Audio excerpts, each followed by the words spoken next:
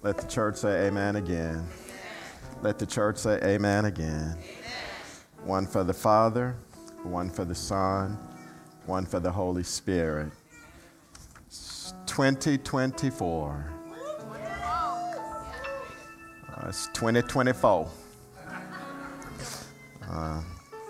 Happy New Year. And then for the second group, Happy New Year's. I'll take either one. Either one. We are 10 years old.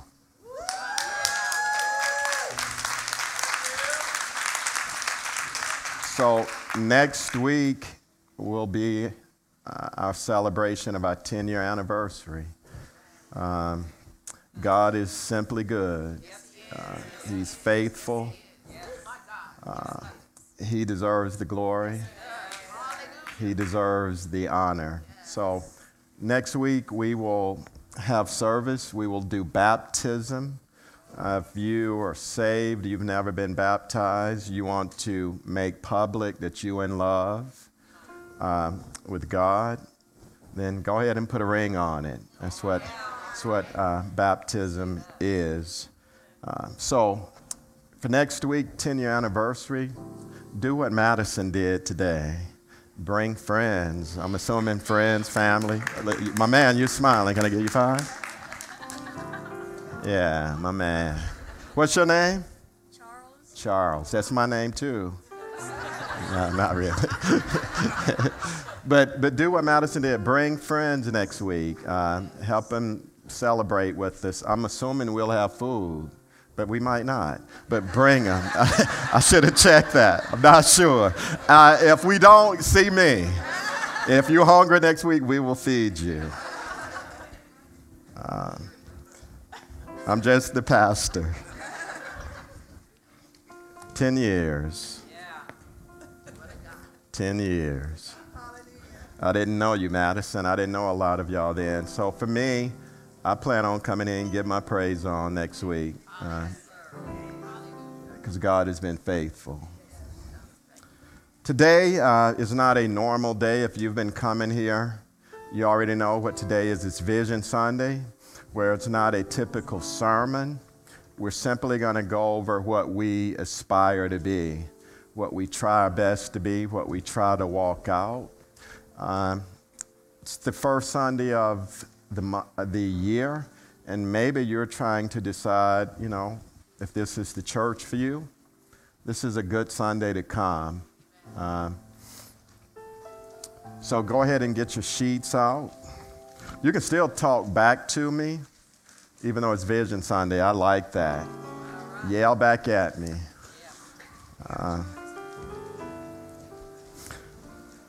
The first thing that we want to talk about is the name of our church, The Factory. I say this all the time. I don't get it as much now, but over the years, people have asked me, how did you come up with the name The Factory? That's one group of people. Then there's another group of people say, the factory? Same question kind of, but people either like it or don't.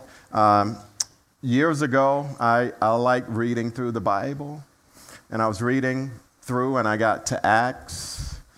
The factory didn't exist. My wife was in our room asleep. I was in the office at home, and I was reading the book of Acts. We may walk through that book together as a church eventually. I'm sure we will. And just sitting at my desk about 10 o'clock at night, I was reading, and I was like, wow, what a church.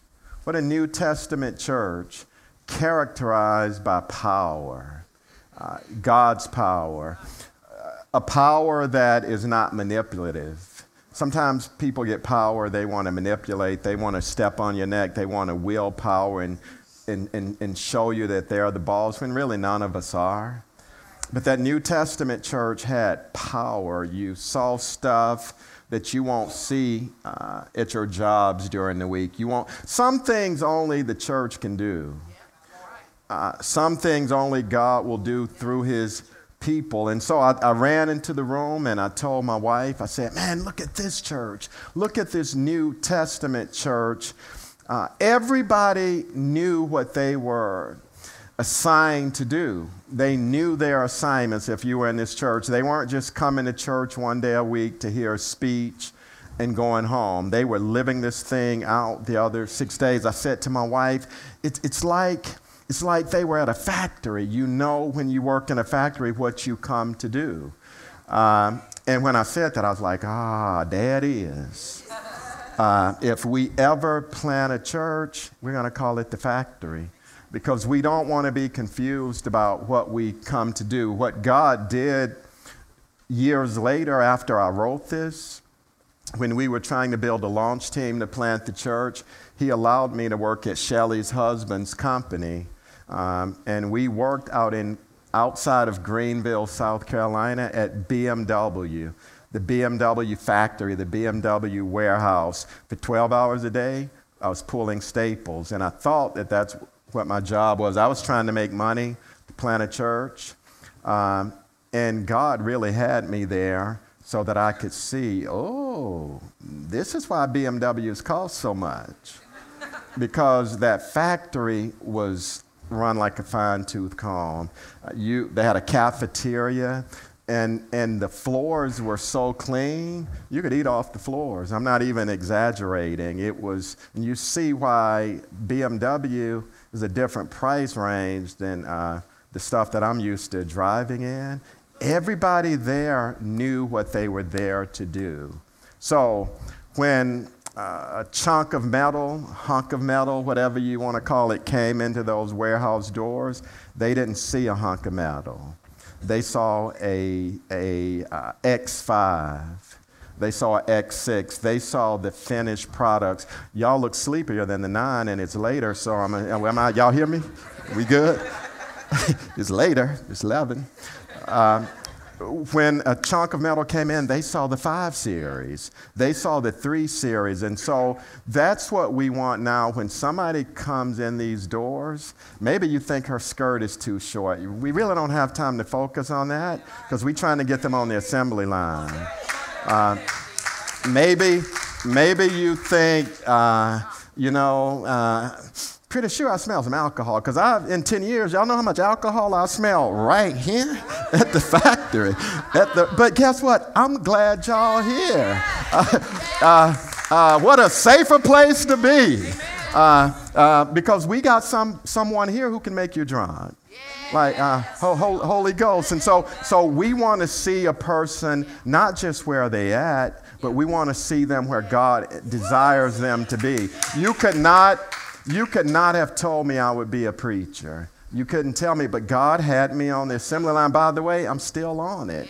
I'm still getting made over. I'm still getting built up. And so we want to be a church that is really, here it is at the end of the day, we don't want to be about consumerism. I hope y'all hear me. We do not want to be about consumerism. It is so important if you're new here that you get that. We're not in the placation business. I'm sorry, he's probably heard this word before, but I'm not here to kiss butt. I'm not here to kiss your rear end. That's got to be clear, and I gotta say that because that's what the church has become. We want y'all to like us. We want to placate, and I'm not in the tap dance business. I took my wife out. We stayed in a hotel over the last couple of days out in Alpharetta, and I just wanted to be with my wife, take some time away. And we eat vegan. I don't know if you know that. I don't talk about it often. But we ate at a vegan restaurant in Buckhead. I got appetizers, them lollipop fake wings. They look like wings, though. That's what I got. I went to the restroom. My lollipop wings came back. Paid $13 for the appetizer. $13. And I got back to the table. I had 3. You know what I mean? For $13. And then we ate. The food was really good. It was filling. Then we stayed at the hotel in Avalon Place in Alpharetta. I'd recommend it. I made the reservations because I wanted to be a romantic like that. I went online, and instead of taking the cheaper room, I took the more expensive room because I want my wife to know what I mean, that she got a real one. You know what I mean? I'm going to wine and dine her with this here Kool-Aid and these vegan lollipops. And I did the reservations myself. And I knew that it gave me an option for one price, but I said, I'm not going to be cheap with my wife. And then we checked in, and we get to our room, and it's on the second floor. And the roof was outside, you know what I mean? No view. Well, I didn't pay for a room like this. I want to see all of Alpharetta. I want to see Civil War museums and all of this. I want to see relics. I want to see everything. My point is, and then yesterday when we were eating, my wife says, which restaurant do you prefer? Which food is better, this one or the one yesterday? Here's my point. We were acting like consumers. I was like, as soon as I get home, I'm going on Yelp. They put me on the second floor. I had 3 lollipop wings. I paid $700 for lunch. and that's what a consumer does. And unfortunately, that's the church in America. We come and we sit back and we scrutinize and, oh, shit, he don't even have a suit on. He got a track suit on and he's got orange in it. And his hair, what color is that? And that's not the church in the Bible. The church in the Bible, they ain't even got time for that foolishness. They rolling up their hands, dying for God. I hope y'all hear me. Peter and them dudes were dying. Ladies were dying for God. They were not coming trying to get the pastor to tap dance with them. Matter of fact, in the book of Acts, it says one time that they scattered. Everybody scattered except the apostles. Go read it. So that tells me, hold on, the apostles stay in Jerusalem, but the gospel is still spreading. Guess what that tells me, Donna? Regular people were doing it. People that we call regular. Ain't none of us regular if the Holy Spirit lives in you. You ain't regular. So you don't have to have the title of pastor to go tell people what Jesus has done for you. So that's the church that we want to be. We don't want you to come here. If you're coming here and you're comfortable every week, man, we doing something wrong. That's right. So what is it then? Let me just ask you, what is it that God has for you to do? Because in the corner here, we're about making disciples. We're about making disciples. A disciple in that first century world was a student. It still is, a learner. And in that first century world, you learn by following. Who did you follow? Your rabbi. And so whatever your rabbi did, you kind of did. You watched his life. You mocked what he did. You learned. You were a student. So that's what we're trying to do here. We're trying to make disciples. So you want to be asking yourself, how does that look in my life? First of all, you want to be a disciple. That means you want to, sit in the Word. You want to sit at His feet in the morning. You want to learn about Him yourself. And then you want to find out, who is it that I need to tell about Him, that I need to walk with so that they can better learn Him. That's what we're about. We're not about consumerism. So some of you can testify to this. If you come here long enough, there are going to be some times you don't feel me. There are going to be some times you don't like me. Don't shake your head too hard. Because we're not trying to be in the placation business. I had a young man come to me after the first service, never seen him before, and he stood and talked to me. He said, I'm a critic. I criticize, I critique everything. He said, you've challenged me. I can't critique. He said, I've been to 2 churches in my life that challenged me. I want y'all challenged. Everybody in this room has loved ones that don't know the Lord. Everybody. And so what are you doing about it? That's what discipleship is, telling people. Just tell them what He's done for you. That's what we want to be about. Your enthusiasm is quite overwhelming. The factory. Next, look at the mission. And Madison, I always point you out, and I'm sorry, but you're still brave enough to sit on the front row. Man, you're always bringing people here. And your family? That's awesome. Welcome. Y'all all right? Thank y'all. But that's what it's about. We just baptized you a few months ago. Now you're bringing more people than I bring. That's what it's about. Jesus has been good to you. The mission. By the way, we want to do all of this stuff the other 6 days. I believe in Sundays. I believe in assembling together. I believe in that, but what are you doing Monday? What are you doing Tuesday? How does your Wednesday look? Is God still good to you on Wednesday? Is he still good to you on Thursday? Is he good enough to lift up, I don't know, at the gym?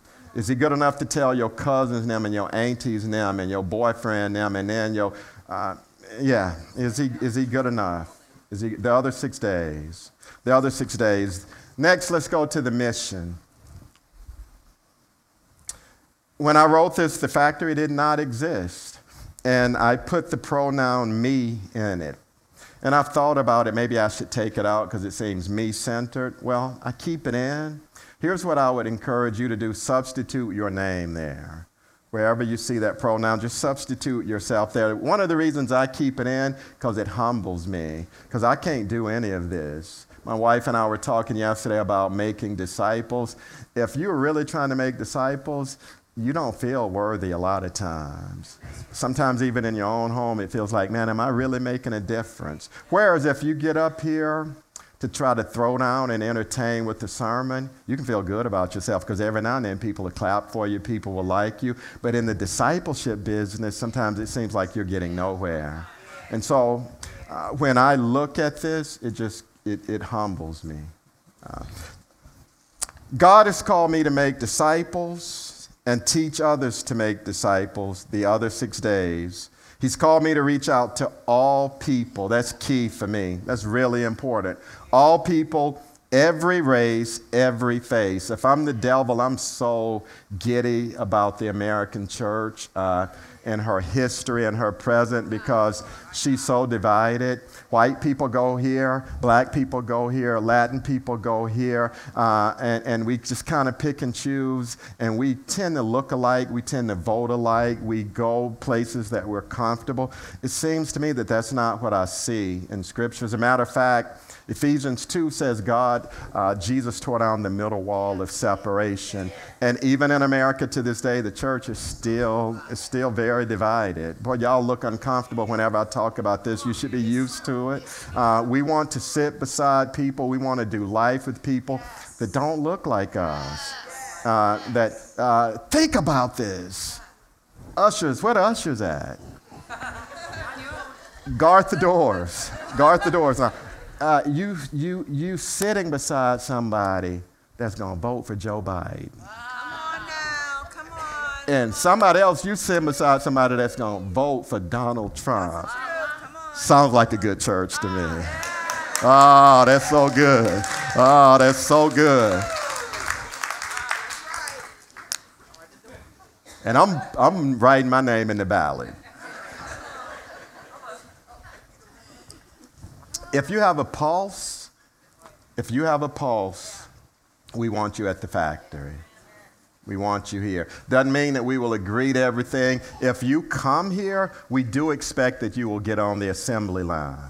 We do expect that. I'm on it, and I'm the pastor here. I can't do whatever I want because the assembly line comes, we have instructions for how we do this thing. So if you come here and you're living a certain way and living foul, we welcome you. But chances are we're going to call stuff out over the years through Scripture that's going to make you uncomfortable. All it means is you ain't supposed to get mad at the preacher. Repent. Boy, y'all are quiet, my man. Shelley, amen. Come on now. Amen.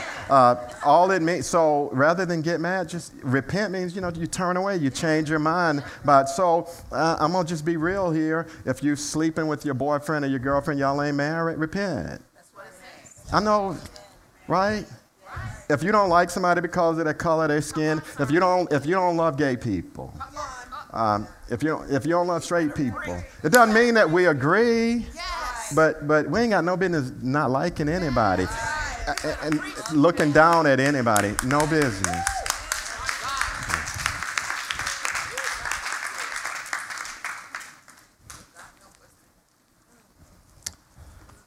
Every race,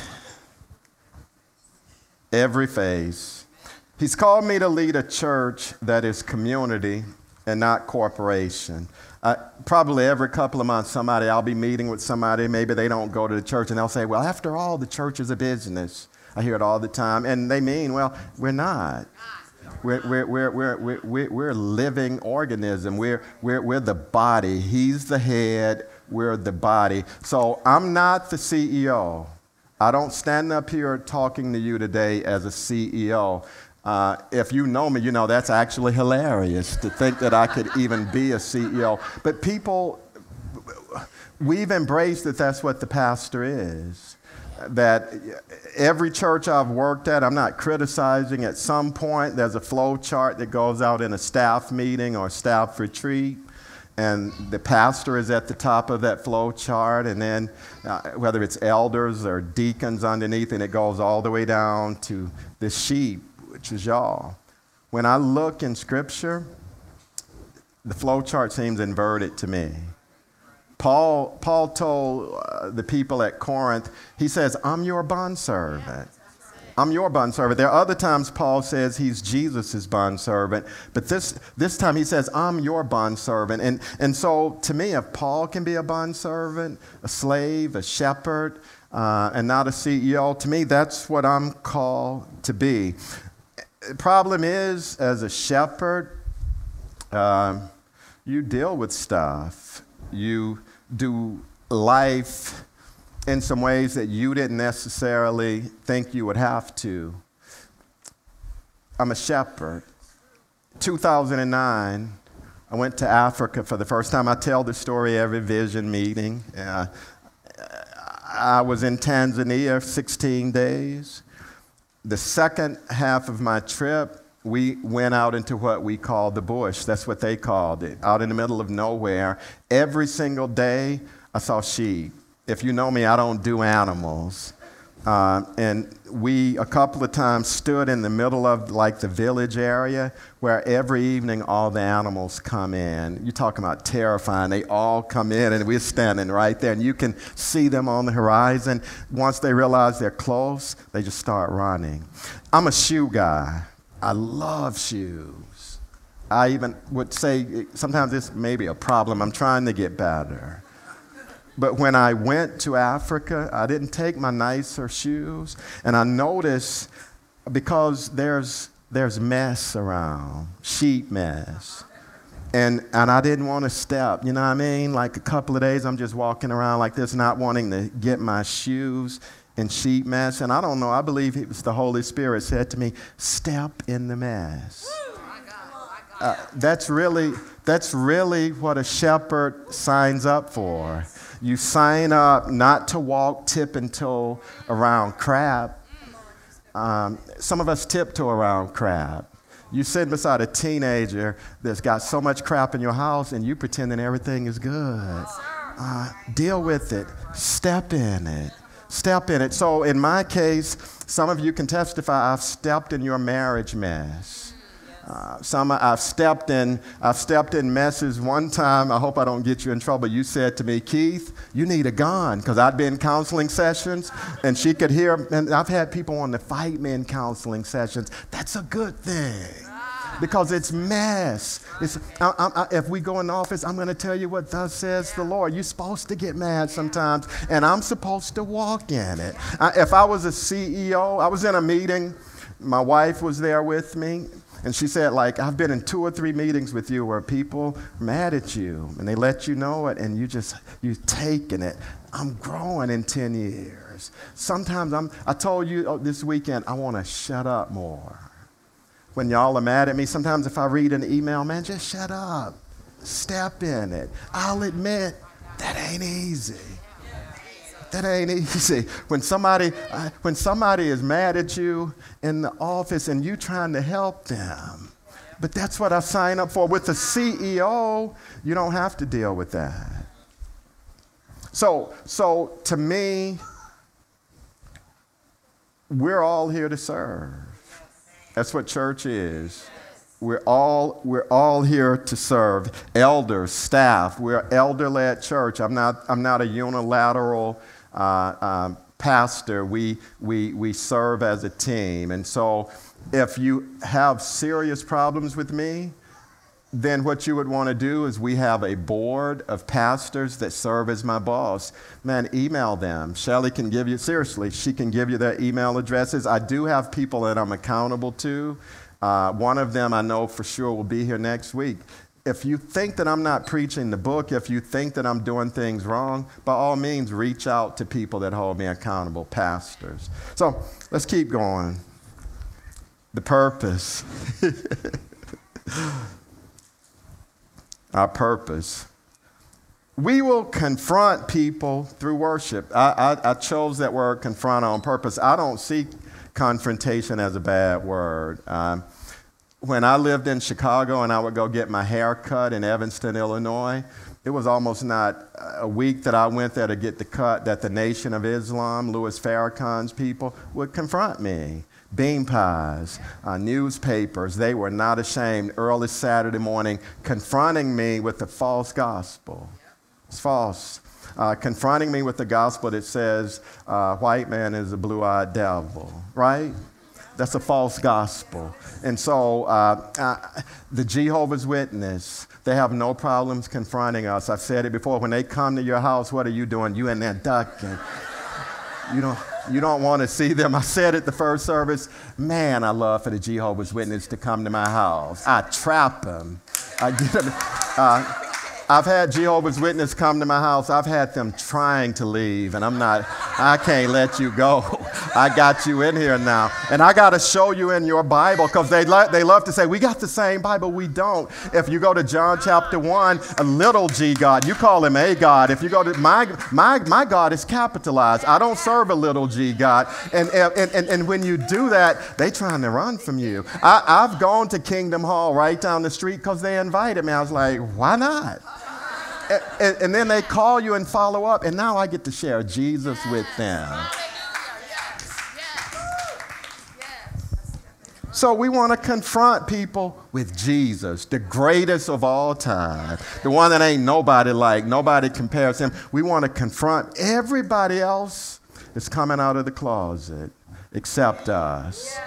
We're going in deeper and deeper and deeper in it. So let's come out and tell people what he's done for us. We will confront people through worship, the word, and walking Christianity out daily. Church will be about the other 6 days. Again, I wrote this before the factor existed. Worship, as it pertains to worship, Sunday mornings, we want it to be presence-driven. Again, I didn't know if I would have a band when I wrote this. I just wrote, I must embrace who I am as a worship leader. By the way, that doesn't mean that you're at the keyboard or you have a mic in your hand singing, but you come in here to set the tone. And so for me, you're not going to see me in an office until I preach, which a lot of preachers do. I'm not criticizing it. I want to come out here for the whole thing because I need the worship. I don't want to wait. If I haven't prayed before I got here, I don't have to sit in an office and pray first. I do that through the week. But I must embrace who I am as a worship leader. I must lead people in worship initially and model it afterwards. When I used to do a lot of counseling, I would ask couples when they were in my office arguing, are you a thermostat or a thermometer? Which one are you? The thermometer tells the temperature. I love my dad. If you hang around me, you're going to hear me talk about him. He died a few months ago at 99 years old. He was never merely a thermometer. He was always a thermostat. So I've seen my dad go in what I would call a dead church. Everybody there was dead, and my dad would walk up in there with the Spirit on him, and he would change the temperature. People were afraid to clap before my dad had got there, and by the time my dad had finished, everybody was grooving because he knew how to change the temperature. Don't wait on the worship team to change the temperature. God has been good to you. He hasn't just been good to the worship team, so When you come in here with the boldness that I'm going to come up in here, I'm going to get my praise on. If nobody else praises him, if nobody on my row lifts my hand, I know he's been good to me. If nobody on my row blesses him with the fruit of their lips, I know he woke me up this morning. I know he put food on my table this morning. So I ain't going to wait on anybody else. I'm going to go ahead and set the temperature. You are deputized to do that. Set the temperature in the room. If you want to scream, scream.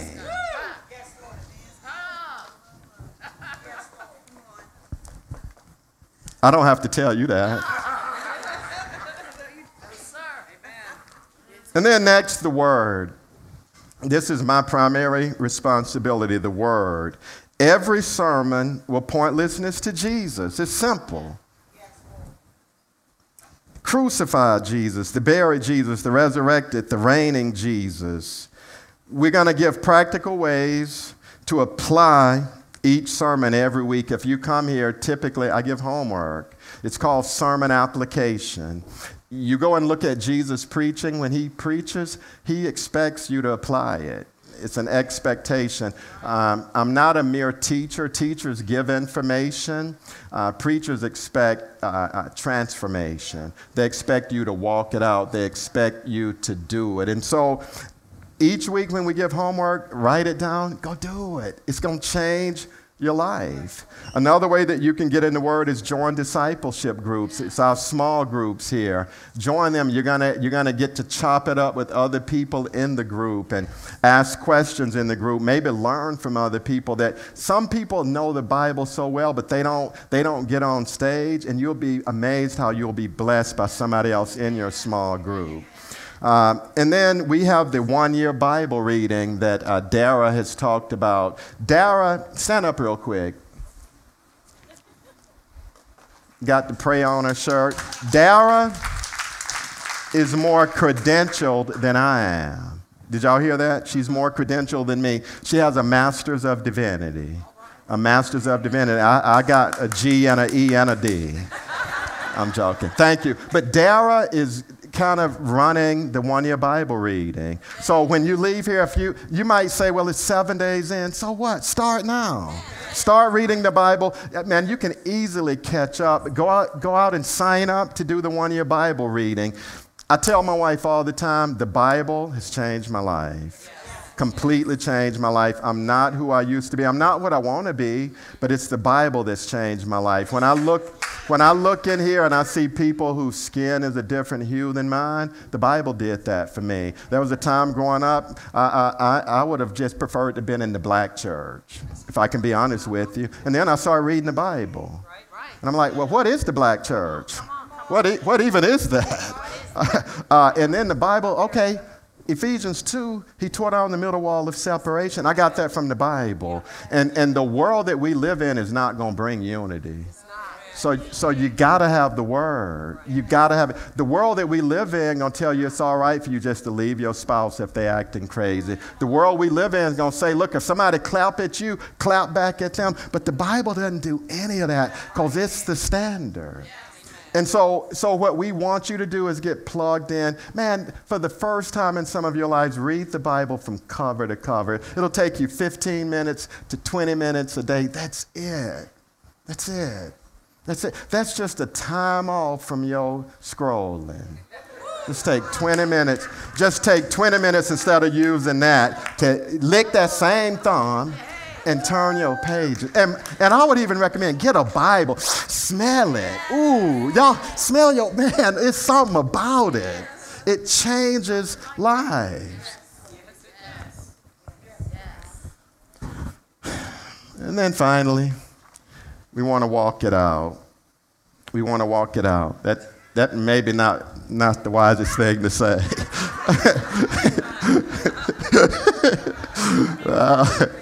My bad.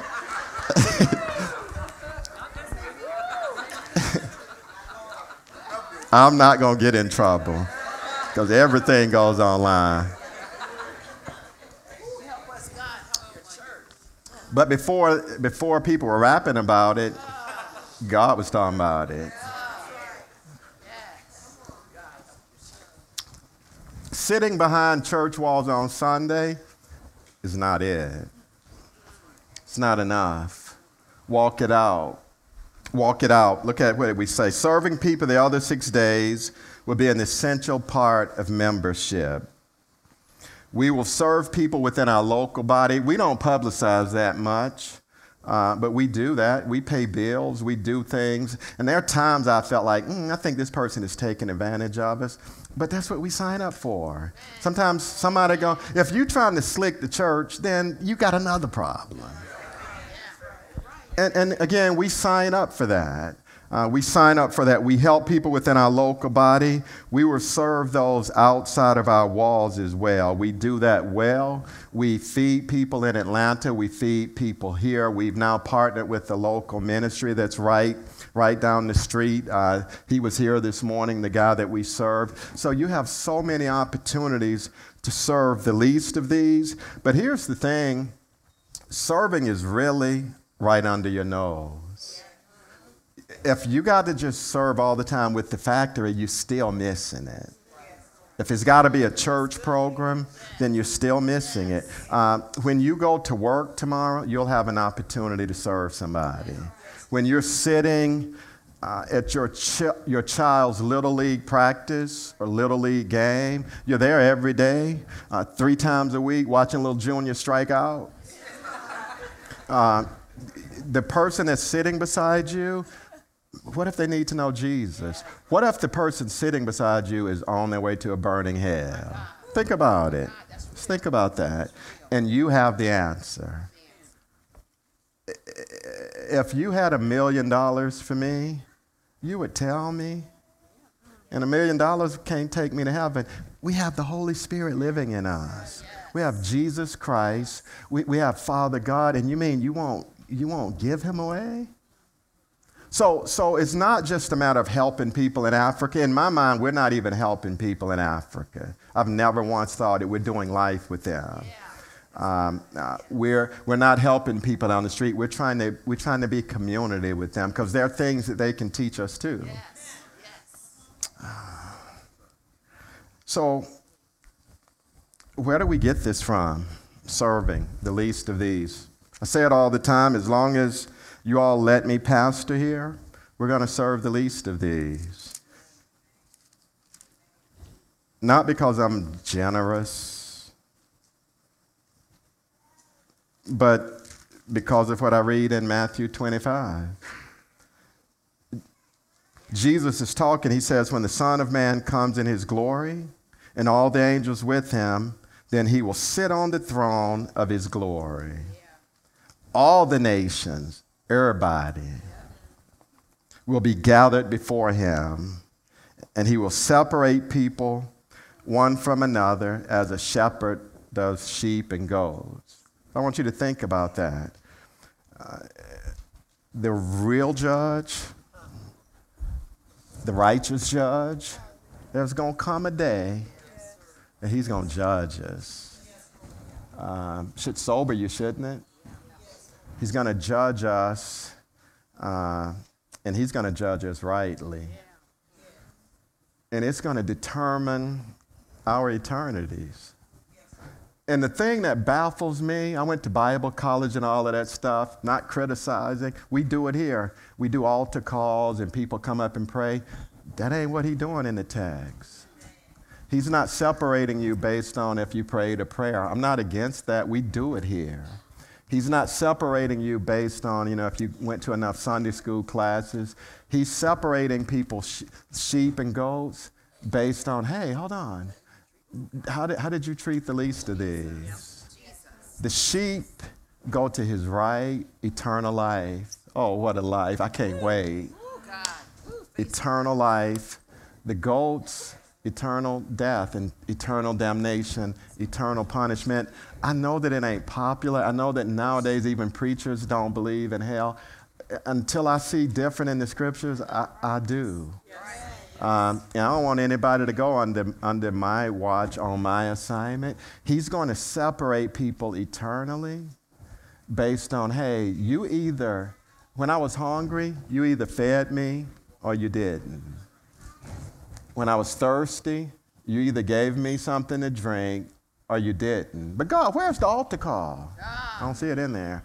When I was naked, you either put clothes on me or you didn't. When I was a stranger, you either took me in or you put up a border wall.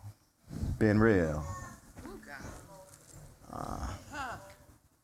When I was in prison, you either came to visit me or you didn't.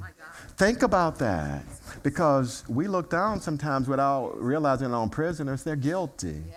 Well, we missing him. He's saying, y'all, how many times have you missed Jesus looking for a dude, excuse my language, with a white robe on, with a glow, and he in the street, laying under the bridge, and you're missing him. He said, I was in the hospital, you either came to visit me or you didn't. We do what we do because the Bible teaches that we treat the marginalized a certain way.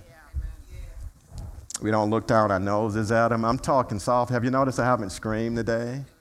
Not sweating, because I want us to get it. What do the other 6 days look like? If somebody has a strange smell living on the street, do you turn up your nose, or do you say, man, this is an opportunity for me to be with the King of Kings? So, as long as I'm here, Eric, we're going to always serve the poor. If it means our budget drops and we got to cut some other stuff, it might mean we fire you, Eric. I'm joking. But I might have to take a pay cut. We're going to always help the poor.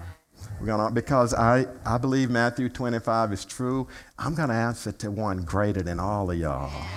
And I want him to say, to the right, to the right.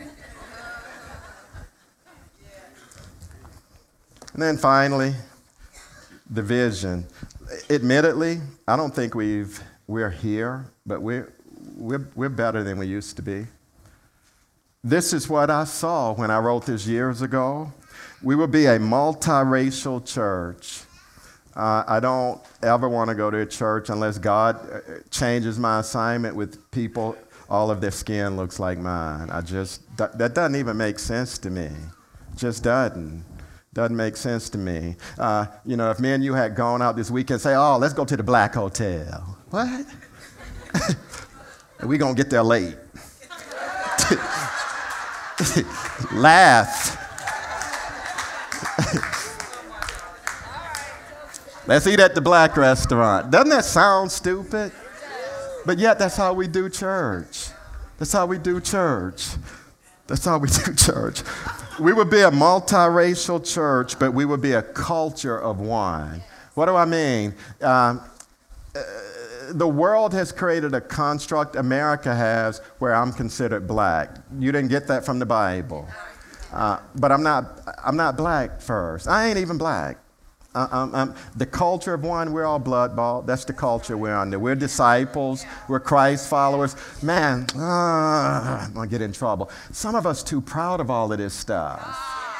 And I love who I am. I'm sorry. I love my skin. I promise you I do. But man, to hell with that stuff. Y'all hear me? Y'all do hear me, right? That stuff's going to burn. Man, you mean to tell me Donna ain't my sister? Are you kidding me? How stupid is that? He hung on a cross. It sounds cliche. The color we care about is red. Now, white people. That doesn't mean when injustice happens, we're going to talk about it. Yes. Right? Let me hurry up. Y'all laugh when I said we were going to have a whole black hotel and be late. I need the white people to keep that same energy.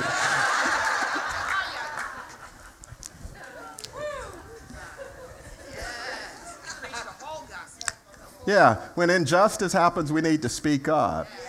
I'm sorry to tell my white friends, I don't get treated like some of y'all when I'm stopped. I know you don't always want to hear it, but I don't. I've been mistreated a bunch of times.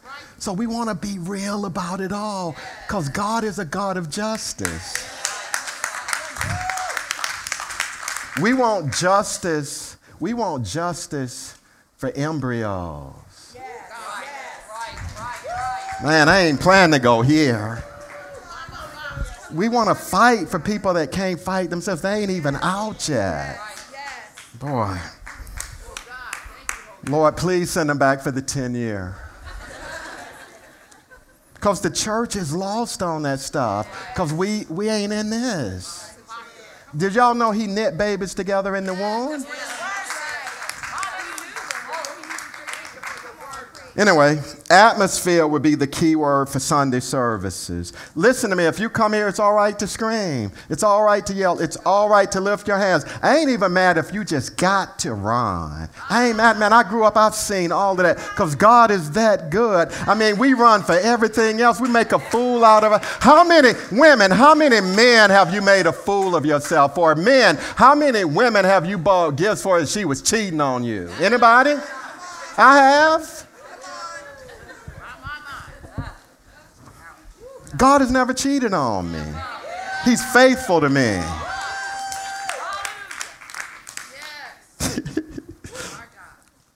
Email me. Let me tell you a story about how a girl cheated on me one time. I love for y'all to hear it. It's crazy.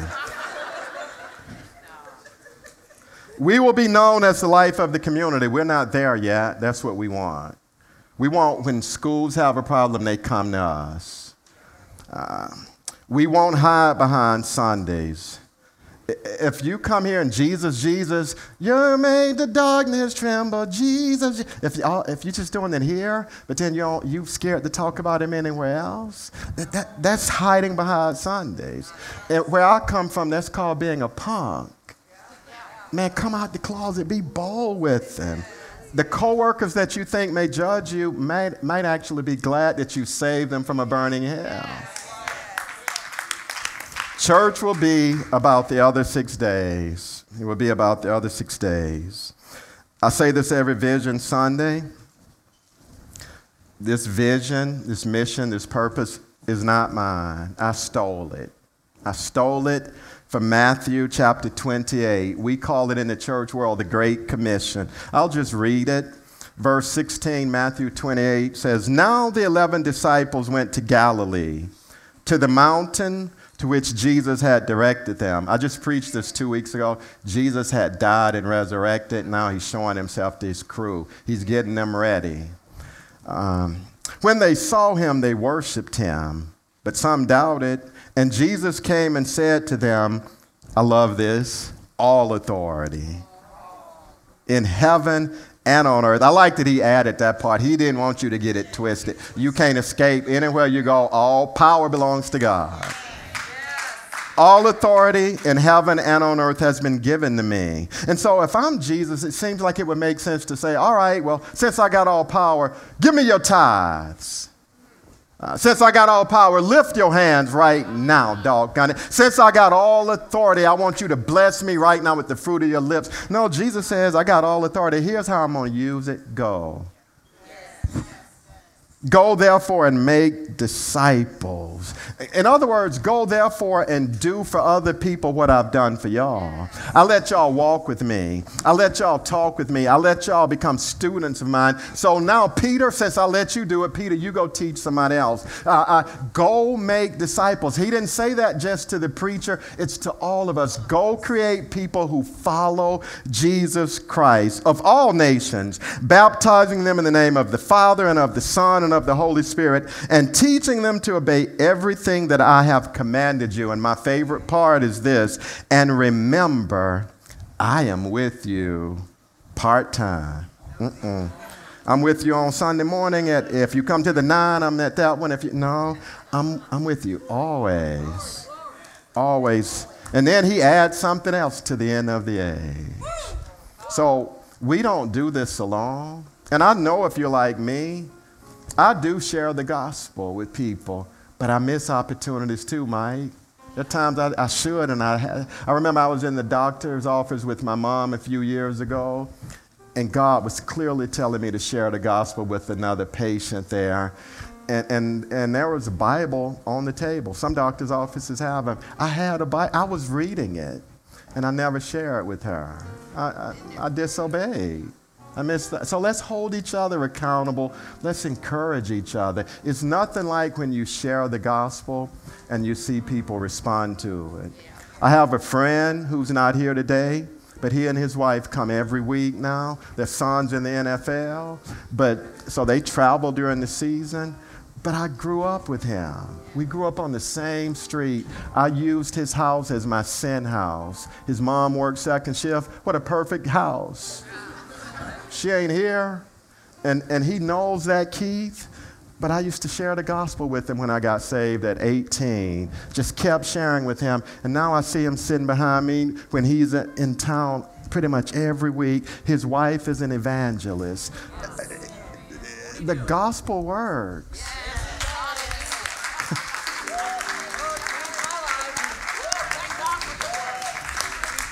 Dr. Phil ain't what the gospel is. Oprah ain't what the doctor is. I believe in therapy. I've gone to therapy. I'm going to see a therapist soon. But the gospel sets captives free.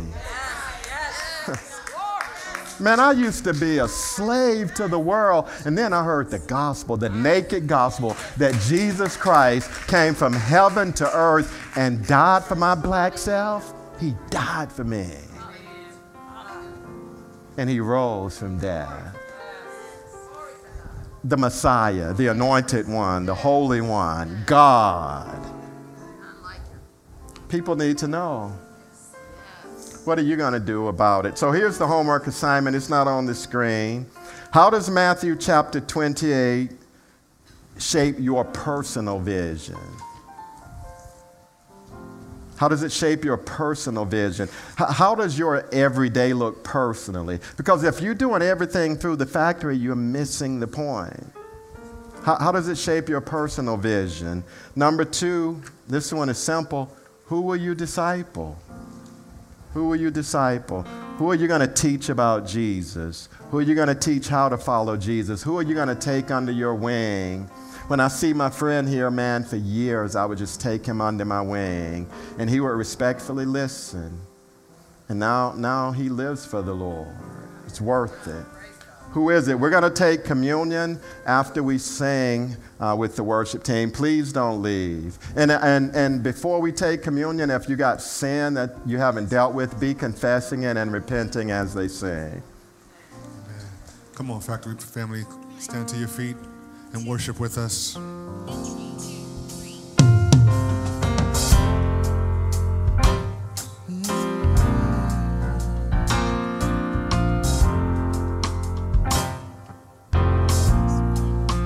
Blessed assurance,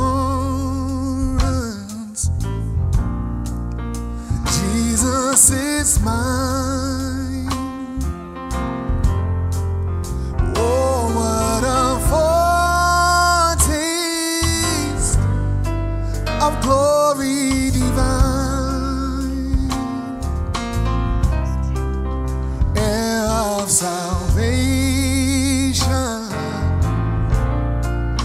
purchased by God, born of His Spirit, washed in His blood. Come on, this is my story. This is my story. This is my song, praising my Savior all of the day long. This is my story. Yeah, this is my song. This is my song. Oh, I'm praising my Savior. My Savior. All the day long. Yeah. Perfect submission. All is at rest. I am my Savior, happy and blessed.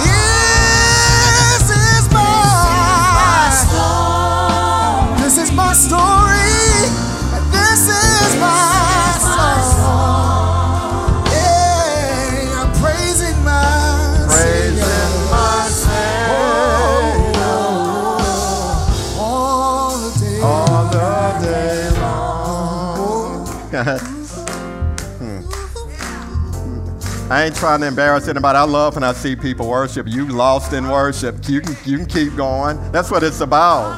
That's what it's about. Maybe you're here and you don't know Jesus. Can I offer him to you today? You want to make a decision. I want to follow Jesus today. I want him to be my Savior. I do believe what you said, that he came from heaven to earth. He died on a cross as the Savior, as the perfect sacrifice, the perfect substitute. He took my place, died for my sin. They put him in a borrowed tomb. On the third day, he rose from death. He's the Messiah. You want to say that I admit that he's God and I want him to be my Savior. Is that anybody in the room today? You want him to be your Savior? Would you come on down and let me pray for you? We got time. We got time. Would you come? Would you come? Ah, my man, my man, my man, my man, my man. My man. Y'all can do better than that. God in the blessing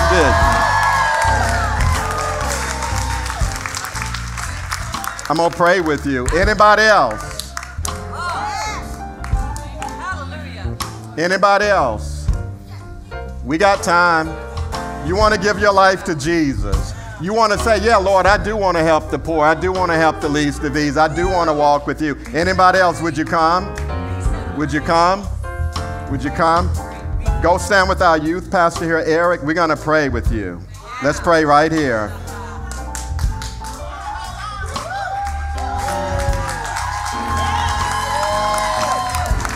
What I want you to do, let's hold hands here. Oh, yeah. My man. Give me some. Give me some. Come here. Give me a hug. Bless y'all. Come here. I used to have hair like this. What's your name? Tyson? Q? I like that. What's your name? I know your name. I'm forgetting it. Jackson. Let me say this. We're not trying to fool y'all. I want y'all to know what you're doing. Look at me, Q. There you go. I ain't fussing now. But I want y'all to know what you're doing. You're making a decision now to leave your life and to follow Jesus. Are we clear? You want him to be your God. You want a personal relationship with him. You clear? So let's hold hands and we're going to pray. I won't hurt your hand. And afterwards, I want y'all to all talk to Eric. So just repeat after me. Say, Father, we come to you because we want to be saved. Father, we believe that you're the Savior, that you're the only Savior. We believe that you came from heaven to earth because you're the Messiah. So, Father, we simply asking you to save us. Father, I'm making a commitment to give you my life, to follow you, to walk with you. Father, thank you for sending your son, Jesus, to die for me. Thank you for saving me. Would you empower me with your Holy Spirit so that I can walk with you? In the name of Jesus, amen. Amen. What do? We celebrate. We celebrate. Give me love again. Bless y'all. Bless y'all. Y'all can do better than that. Give God some praise, man.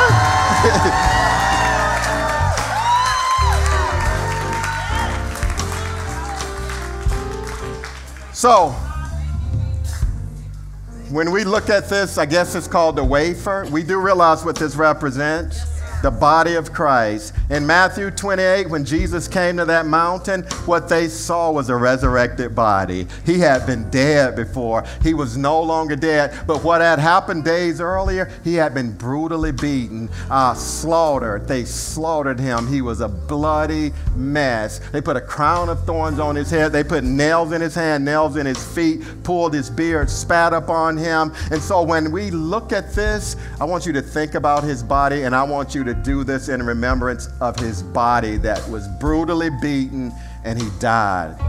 Let's thank him and remember. We thank you, Lord.